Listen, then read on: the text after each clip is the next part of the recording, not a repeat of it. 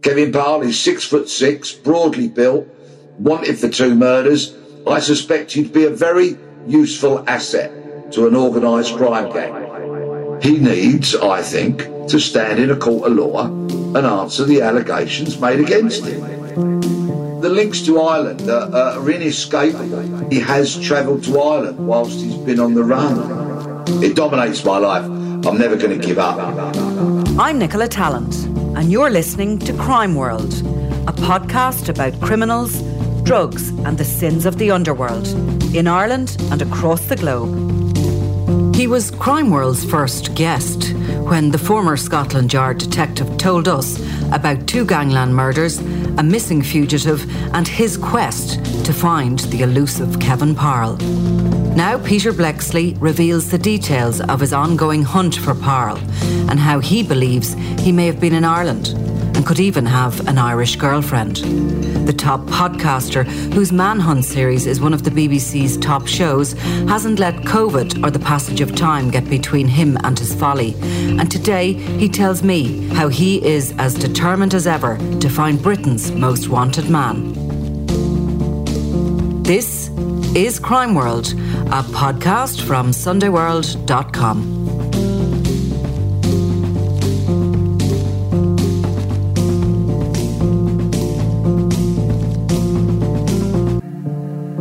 Peter, were you aware that you were the first guest on Crime World? And since you were on, we have grown our listenership to, pretty levels we're pretty proud of. We're up there in the charts now. So today, the story you're going to tell is going to hit a lot more people than the first time you were on. So I thought that we would go back to the heart of this story and to the beginning. And if you tell us, who is Kevin Parle? Well, thank you very much for having me on. I'm deeply flattered and hugely appreciative. To start this story, we need to rewind to June of 2004, when a 16-year-old boy called Liam Kelly, a boy, gets called on to what is known in certain criminal circles as a straightener. He's called on to this meeting in the early hours of a Saturday morning, and it's actually around £200. This is how pathetic it is. It starts with a debt of £200. So 16-year-old Liam is called onto this straightener.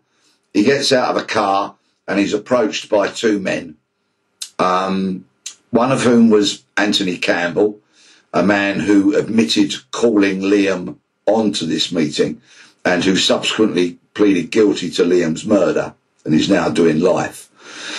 And another man that the court was told was Kevin Parle. But I have to make it clear, Kevin Parle has never stood trial for this, because after his initial arrest, he was granted bail and he never answered to that bail, which is why he's wanted. Young Liam turns around and is blasted twice by a shotgun, falls to the ground, crawls to a nearby house where a relative of his lives, but sadly, Liam cannot be saved. A number of people were arrested in the early stages of that inquiry, including Anthony Campbell that I just spoke about, Kevin Parle, a man called Peter Sinclair, and a young lady who naively at the time thought she was Kevin Parle's only girlfriend. That young lady gave a false alibi statement to the benefit of Parle. So because the police were up against a ticking clock in terms of how long they could detain him, they had to grant him bail. And Parle never answered to that bail and became wanted. If we then go forward 14 months to August of 2005, a 22-year-old mother of 3 young children called Lucy Hargreaves is on her sofa at home in the Walton area of Liverpool when 3 men smash her front door in, and she is also blasted with a shotgun. Her body and her house is then doused in petrol and set on fire, and Lucy dies of her injuries.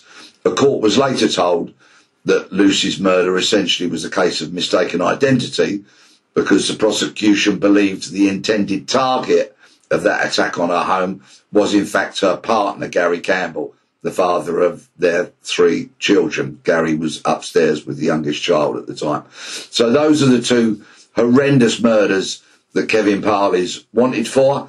There's a European arrest warrant out for him. He's on the National Crime Agency's wanted list.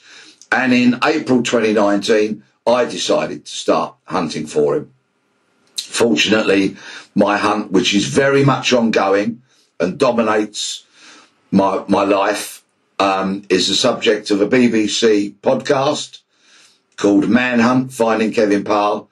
We're dropping an episode a week this week. I've been listening, Peter. I've been listening. Well, thank you very much indeed. And it was the subject of my most recent book, which was published in September 2020. It dominates my life.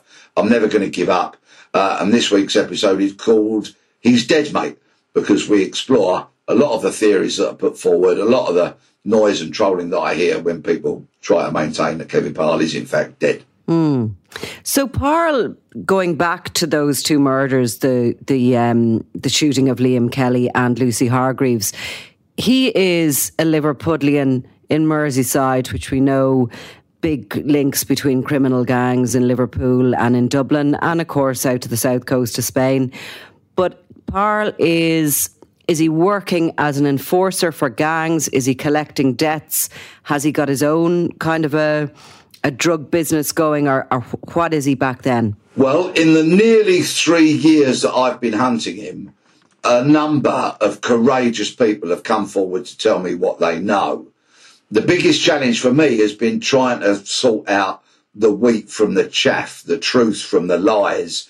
And because essentially it's me doing this hunt, that's very difficult. I don't have access to police databases, so I cannot attempt to cross-reference information and the like. But if the information that I have been able to kind of corroborate through doing open source inquiries turns out to be true, then it would appear to me that Kevin Parle recently has been based in southern Spain and has been part of a successful criminal network, which, it'll come as no surprise to anybody, I would imagine, are involved in the illegal drugs industry.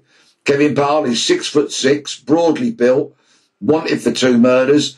I suspect he'd be a very useful asset to an organised crime gang, especially if you're standing on a quayside in southern Spain, negotiating with some South Americans for a huge consignment of cocaine, for example, or with some people from North Africa and you're trying to sort out a vast shipment of cannabis. Kevin Parle's a pretty useful sort of bloke to have by your side, because you could say to the bad guys, well, look, don't rip me off. Don't supply me with substandard gear. Don't try and steal our money, because if you do, my mate Kev here gets a bit upset and you know what he's capable of doing. So I've got to try and turn him from an asset into a liability so that somebody eventually picks up the phone and rings Crime Stoppers or Merseyside Police or the National Crime Agency, or even me on my faithful 10 quid burner that I bought nearly 3 years ago and has been the best 10 quid I've ever spent. Love those old phones. Going back, so that's what you believe he's doing at the moment. He obviously was doing that then, and his size always was going to attract gangs to him as an enforcer, as somebody who'd come along with the heavy-handed approach for paying the debts, because as we all know, money is what makes that world spin around. But what else do you know about his background and about what he was like? Has he any close family relations that he may still be in touch with? Did he have any children? You've kind of alluded to the fact that maybe he's a bit of a womanizer without much loyalty to any one female in his life. But are there people he may be still in touch with?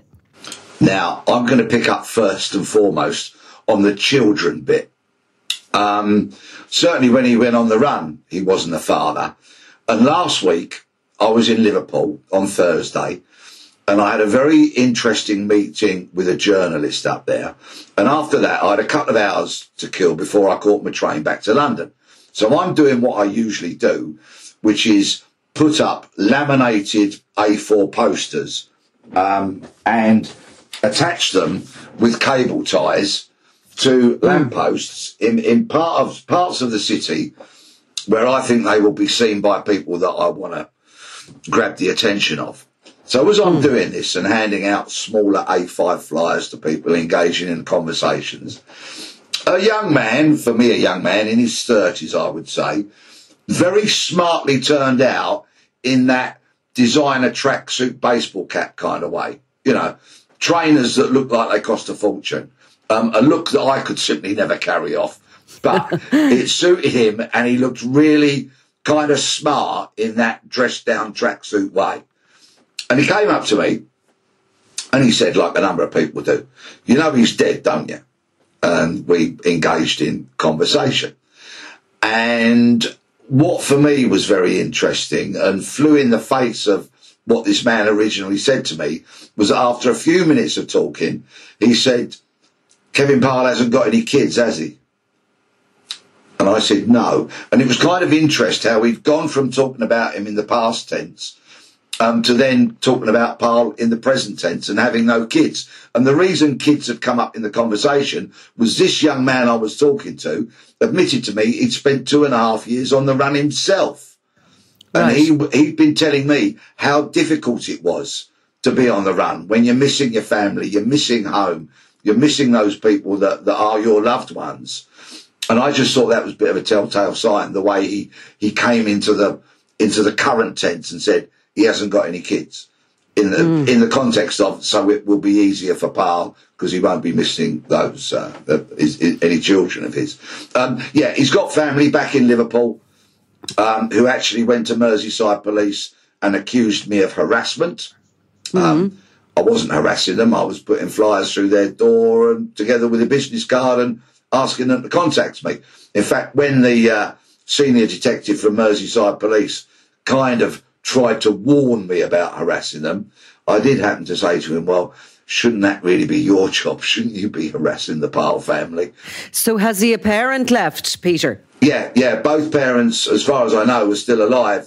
They split up and are with different partners. And they're still around Liverpool. Okay. And he's got a stepsister or a half sister rather, and a couple of brothers. And presumably very strong connections there. If he went to school, he must have friends, he must have had former associates, etc. And talk about the girlfriends, because you say that there was one girl that was with him at the time of his arrest for the Liam Kelly murder. She believed she was the only one, but clearly she wasn't. Yeah, Kevin Parle is a womanizer. We've spoken to a number of former girlfriends, and they tell these stories of this initially charming man who will hold open doors and will buy dinner and can talk about a range of things, including opera. Because he was privately educated, Parle. He didn't come from the tough side of the street in places like Croxteth or Toxteth or Huyton or Norris Green, where many notorious Liverpool criminals have originated from. No, he came from the south side of the city, a sort of leafy, semi-detached kind of upbringing.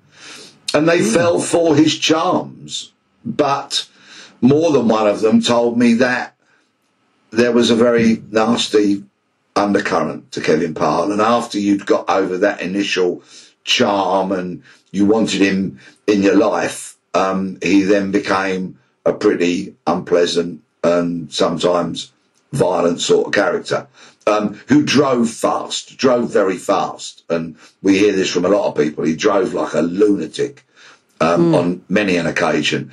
One former girlfriend was particularly appalled because he showed her a video on his phone, which he claimed was his dog worrying sheep and attacking them. And Parle thought that was funny, and the girlfriend at the time was horrified by it. So I think these initial charming kind of characteristics fairly soon wore a bit thin, and more of his true colours came through. And had he a particular type of woman, or was he, prone to be charming to any woman he came across?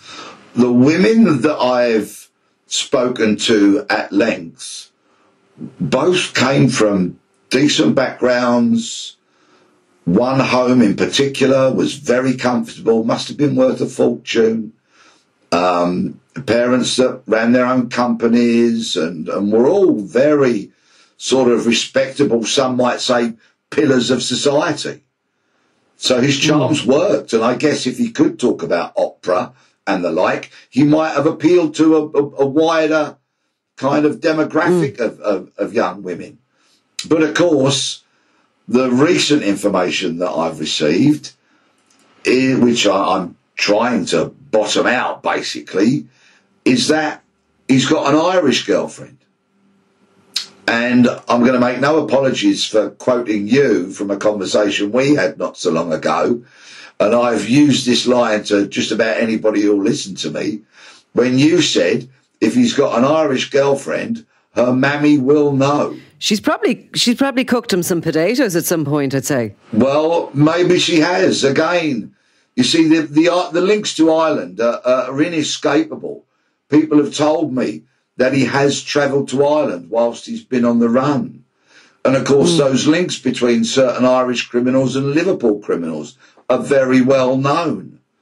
And it just keeps cropping up. Links to Ireland all the time. Well, let's state the obvious here. Kevin Parle, if he's alive, which you presume he is not going by that name anymore. He is going to be operating under a false name and with false documentation and a false passport. And it's highly likely that he is using that new identity, and people around him, even though they may know who he is, they're still using that new identity. He'll never be referred to as Kevin. So if somebody is seeing a 6'6" guy with ginger hair, I think you said he had before, or certainly had, and his name is Stephen, it's as likely as it, he's obviously not going by his name, is he? Funnily enough, amongst the criminal circles that are harbouring and funding him, he's still known as Kev. Wow. But I think if he's travelling, and if he's travelling as a passenger across borders, then he's going to need some form of identification. And it's fairly common knowledge that you can get yourself a very decent forged passport or an altered passport down on the Costas in Spain for about €3,000. But I've also heard that he travels as cargo. Now that, of course, would kind of make sense if we're talking about a busy port, for example, whereby there may be a lot of container traffic. Then it's not an overly sophisticated thing to secrete yourself away in a container with a suitable oxygen supply. And if you've got people on side at your destination, then it wouldn't be too difficult to open up that container, for example, and off you go. And it's a safer way for him, no doubt, because given his height, he will stand out on any transportation CCTV there is, be it in an airport or on a ferry terminal. In the crowd, this guy is going to be literally a head and shoulders above everybody else. But if we start in April 2019, when you started your manhunt, just tell me, before we get on to the Irish connections in detail, where are you able to track him, and are you able to establish at this point a kind of a timeline since he goes missing, where he's been and where you now believe he is? Yeah, so I'd done obviously quite a bit of background research before I launched my hunt for him at a press conference in London on the 29th of April 2019. And soon after that, my podcast editor, Mark, and I were on a train heading to Liverpool. And in the early stages, I spent a lot of time in Liverpool. Got a lot of great press from in the Northwest, the Liverpool Echo newspaper, regional TV news and radio, all of that, and handed out thousands of flyers, trying to raise his profile, let people know what I was doing. And quite literally, within a matter of hours, people were ringing me up. A lot of people in Liverpool had never heard his name, bizarrely. And that's part of the reason why I decided to hunt Kevin Parle, because he's lived a bit of a life of Riley, if you don't mind me saying so. he should be a household name in the UK because of the nature of the crimes that he's wanted for. Murdering a child and a 22-year-old young mum of 3. But he's not. He's kind of gone under the radar. And such a large part of what I'm doing is trying to raise his profile and the knowledge of the crimes he's wanted for. So pretty quickly, we established that he'd gone to Spain, not long after Lucy's murder. And we travelled down to Spain to a place called Torrevieja, the Misol Holiday Park, which is a mixture of permanent caravans, sort of other holiday lets. It was rather nice with a bar, a restaurant, a pool, and was a little bit off the beaten track. Very nice if that's where you want to go and enjoy the sun on your back. And that community, there was a community there because some people live there permanently. And it was beyond doubt that he had been there. And people gave us some pretty good testimonies about information that they knew about him and the Scousers that he was hanging around with down there. And unfortunately, not long after Parle disappeared from there, Merseyside detectives turned up. But of course, they were too late. He then went to Thailand at some point because somebody that knew him well actually saw him in Thailand, a positive sighting. So not one of the many sightings that I've had when well-intentioned people have said, I think I saw him here or I think I saw him there. This person knew Parle, had known him for a long time, definitely saw him in Thailand. There's a bit of mystery as to where he might have been in after that sighting. But interestingly, in 2016, the media and the National Crime Agency reported that Parle had been seen in Perth, Western Australia. Now, that's never been fully bottomed out, and I am continuing to try and do exactly that. But it's interesting that Perth featured so heavily. And what has been interesting for me is that Merseyside Police, to whom I've passed a lot of information in the last 34 months, have often just sent me an email back, 2 weeks later, thank you for your email, and not very much else. But when I've mentioned information about Australia, they've been all over me like a rash. Tell me more, tell me more. Where was it? When was it? So that might give you some sort of indicator that they put some considerable store on that meeting down there in Perth. Well, of course, they're not going to tell us where their information came from, and presumably when they don't, it's coming from some sort of an informant and a trusted one. And probably like your own information, somebody who spots somebody in a crowd that they've seen in a newspaper or in a photograph isn't as reliable a witness as somebody who knows the individual and sees them. So we can presume that the NCA, if they released that information in 2016, they'd very good info that he was there. What happens after that? You seem to have of late brought him back to Spain. Undoubtedly. Yeah, I'm utterly convinced by the testimonies of various people that we've spoken to out there. I've had 2 trips to Spain. One, of course, before the wretched virus kicked in. And my most recent one was in October of last year when we had 11 days down there. Covered about 1,700 miles in 11 days. Went to a number of locations that I know were linked to the organisation that I believe have been harbouring him. Knocked on a lot of doors. And certain people have said, whilst we've been on those trips to Spain, oh yeah, I saw him. He was here. And their testimonies and what they've got to say can all kind of be heard in our podcast. And there's more to come.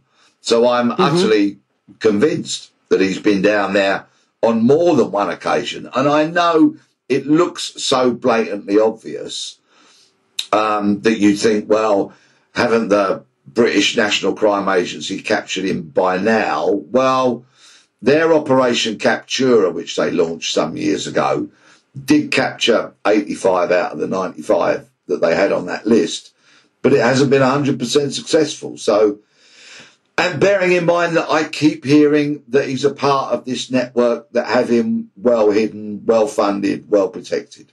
Perhaps it's not surprising. And when you were back in Spain this time, are you back around the Torrevieja region, which of course is in the Costa Blanca and quite a distance from the Costa del Sol, where, I mean, they are two separate regions, but both of them are areas that are heavy on the expats, and there is a heavy criminal underworld in both locations, and in both locations there would be quite a heavy Irish presence as well. Yes, pretty much any town that we went to would have an Irish bar, of course. I resisted the temptation to go in all of them because we had a lot of work to do. But we went from as far sort of north as Javier down to not far short of Marbella and many places in between, including a rather nice complex with a golf course, 4-star hotel, many villas, apartments, and, a lovely place to spend your time if that is your kind of thing, which was where we'd been told Paul had actually been seen and was being put up in an apartment. Now, you talk about this criminal network you believe are harbouring him, and clearly they're not doing that out of the goodness of their heart. They're using him. He's working for them, and he is operating presumably as an enforcer, a heavy whatever that is. The connections to that criminal network brought you to Ireland more recently, even than you were in Spain. And you were down along the south coast investigating an incident that occurred there that is somewhat linked to this larger grouping you believe are harbouring Parle. So just tell me a little bit about that. Yes, well, my editor and I had the great good fortune to fly into Cork in February, and we were so lucky with the weather. We had 2 days of brilliant sunshine because, of course, we were going to visit the site of that very infamous and failed cocaine importation from 2007, commonly known over here as Dunloch Bay or the Mizzen Head, or that enormous conspiracy, which bizarrely enough involved a former Metropolitan Police detective sergeant who lived 240 yards from where I'm talking to you from now, my house. His name was Mick Daly. He was a neighbour of mine, and I would pass his house regularly and have a conversation with him, although he was in no way, shape or form a friend of mine. We knew each other because we'd both been in the Met. So that global failed drugs importation was of 1.5 tons of cocaine, which at the time I think the guards put a street value on it of 440 million euros, so nearly €500 million. And rather comically, all went wrong when the rigid inflatable boat that they steered out into the Atlantic to meet the inappropriately named catamaran called Lucky Day, because it certainly wasn't their lucky day. The 1.5 tons of cocaine got taken from the catamaran and put on the rigid inflatable boat, or the rib. But because the weather was unseasonably kind of choppy, or the sea was that day, I think there was a 3-metre swell, the man from the lifeboat told me. They'd used up a lot of fuel getting the rib out to meet the yacht, and so the rib needed refuelling. Well, the rib had 2 very powerful outboard motors that used petrol, and the criminals foolishly filled those engines with diesel that was on board the Lucky Day. So, of course, the rib with the 1.5 tons of coke didn't make it ashore at Dunloch Bay because the engines coughed and spluttered to a halt. The 3-metre swell and it meant that the rib started taking on water. The 2 heavy outboards, I think, went first, kind of tipped it up. and 63 or 64 bales, each containing about 20 kilos of cocaine, together with 3 men, all went into the Atlantic. And from then, that global conspiracy all unravelled. It was the stuff of movies, that one, with the cocaine and the criminals all in the drink, as they call it here, and them some having to swim ashore to try and basically save their own lives as the cocaine bobbed around off the coast of Cork. And a lot of it was taken in by the Navy and the rescue boats that went out on the mission. But the gang, yes, that whole conspiracy to bring that cocaine across the world unravelled, and there was some very, very serious criminals, including your neighbour, the Metropolitan Police officer, caught up in it. Yeah, indeed. And somebody who wasn't charged with that conspiracy, but who got mentioned in court, we in the podcast call him Ian. Now, we've had to give him that name because we don't want the undeserving to sue us. So it's for legal reasons that we've called him Ian. Ian got mentioned in the trial into that Dunloch Bay conspiracy.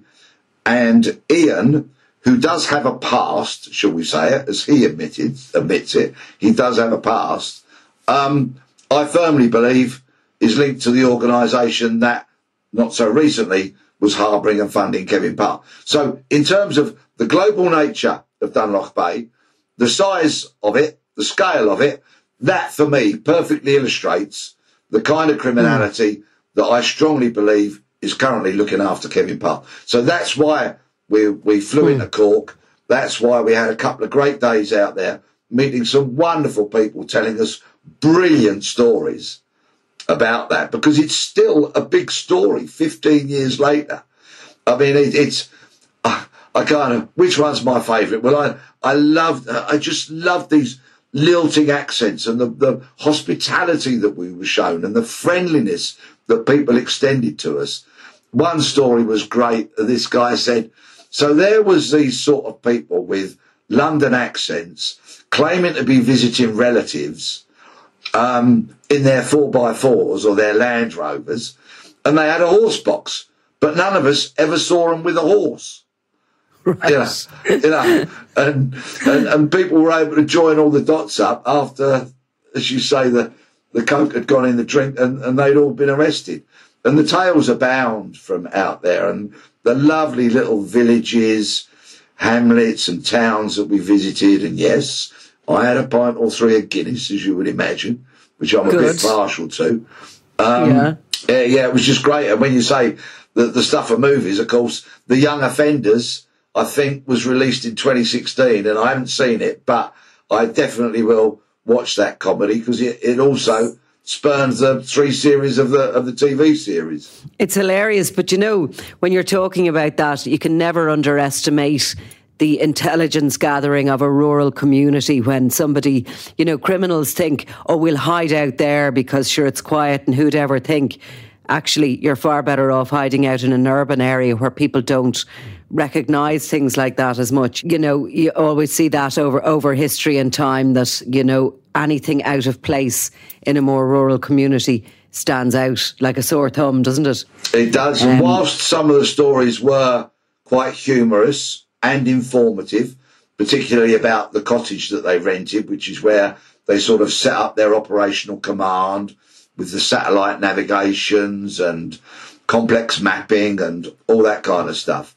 One prominent man from a small village out there on the west coast pulled me aside as we were leaving. We'd had a drink and a natter with the fellas. He pulled me aside and he didn't want to elaborate, but he did say, Peter, he said, the effect of that crime on this area was horrendous. So sadly, as I say, he told me no more, but he looked every inch to be genuine. So for many people, it wasn't perhaps the sort of jokey comedy caper that the amusement that I get out of it by them putting the wrong fuel in the tanks. Perhaps that amusement is not shared by everybody out there who suddenly found themselves having guards in their city with their semi-automatic rifles, wearing body armour and the like, a sight which those areas are utterly unused to. Definitely. And look, it's not very comfortable to think that international criminals of that calibre have identified your little cove as the place that they're going to bring all their drugs and what follows on from that, obviously, is guns, etc. in with. Apart from the connection with some of the Dunlock Bay crooks, which of course don't come from here, the possibility that you're still open-minded to that he has an Irish girlfriend, you're really appealing maybe to people that are on the fringes of the Costa del Sol, Costa Blanca expat, people who are visiting that direction, people who maybe have second homes out there, because a lot of Irish people do. And obviously anybody within and the surrounds of the criminal underworld that may know where Kevin Parle is. And they're the sort of people really you're appealing to. Without a doubt. I'm very glad to be speaking to your broad audience, but the people I'm actually appealing to is a very, very narrow audience, because I kind of divide the people that are interested in the hunt for Kevin Parle into two sort of groups. And I mean the people that contact me. There's the well-intentioned and there's the well-informed. The well-intentioned will say to me, I think I saw him on a bus today, or I think he's living in a terraced house in Sheffield. And that's fine. I'm very grateful to people that want to contact me with that information, and I would never treat it with any disrespect. But of the people I really want to hear from, and I don't mind if they contact the National Crime Agency, Crime Stoppers, Merseyside Police, or whoever they speak to. It doesn't have to be me, but the people I would like to speak to, are the well-informed, the people that could help pinpoint Kevin Parle's exact location, because Parle, of course, is not convicted of either of these crimes, but there's a European arrest warrant out for him. He needs, I think, to stand in a court of law and answer the allegations made against him. I've certainly not made any judgment as to whether he's guilty or not of these crimes, because I've not investigated those crimes. This is a hunt for Kevin Parle. But if we are to believe in right over wrong, truth over lies, and good over evil, then I think we need to believe in justice. And we want to see some kind of end to this story. And that would be Kevin Parle standing in a court and answering the allegations. And on your new series, on one of the episodes you've so far released of Manhunt, you speak to Lucy Hargreaves' partner. And I noticed that you pointed out to him, he blames himself and he says, it's my fault, it was meant for me. And you're saying to him, no, actually, it wasn't your fault. It was whoever pulled the trigger. Undoubtedly. And Gary, unfortunately, and I don't think I'll upset him for saying this, but Gary still has a lot of trauma that he hasn't kind of worked through properly yet. And I wish he would. I am always reaching out to him and asking him to get the help that I think he needs. Unfortunately, my words appear to fall on deaf ears, but Gary's an adult. He's 44 now. And I'd like to see him really get his life on a good track. But yeah, he is racked with guilt because he firmly believes, and there's some truth in that he was the intended target that night. He readily accepts how different life would be if Lucy hadn't been brutally murdered. And it's a very, very sad tale. The ripples that go out from one of these crimes. And here I am, speaking to you and your audience, I suspect many of whom will have a far greater understanding and appreciation of this. So forgive me. But the ripples that emanate out from a crime like this and the impact last for years and years and years, and sometimes blight people's lives forever. And justice, I think, is very, very important to the overwhelming majority of us. If we don't have a sense of justice, then we take the law into our own hands, don't we? And we know where that can so often and tragically lead. We do, and I think it can affect generations. Like there's Lucy Hargreaves, 3 young children, and not that her life was any more important than Liam Kelly's. Both of them were gunned down, but those children have grown up without a mother. They will parent without having had that experience of having a mother, and the ripple effects go on and on and on through the generations.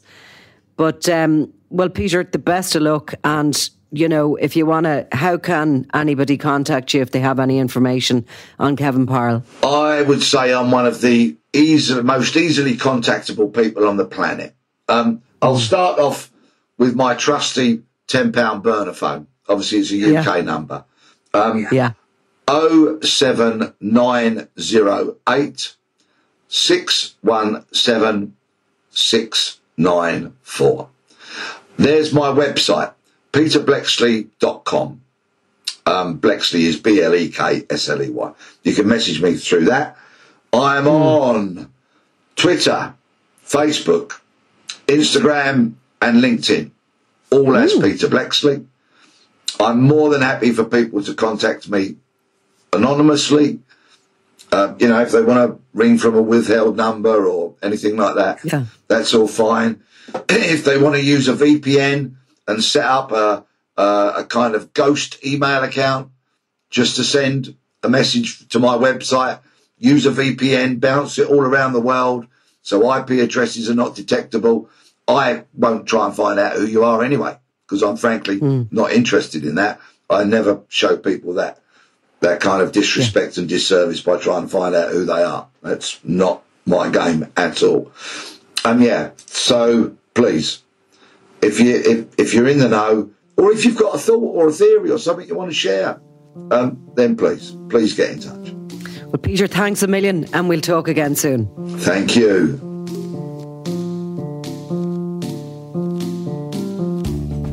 You've been listening to Crime World, a podcast from SundayWorld.com, produced by Ian Mullaney and edited by me, Nicola Tallant.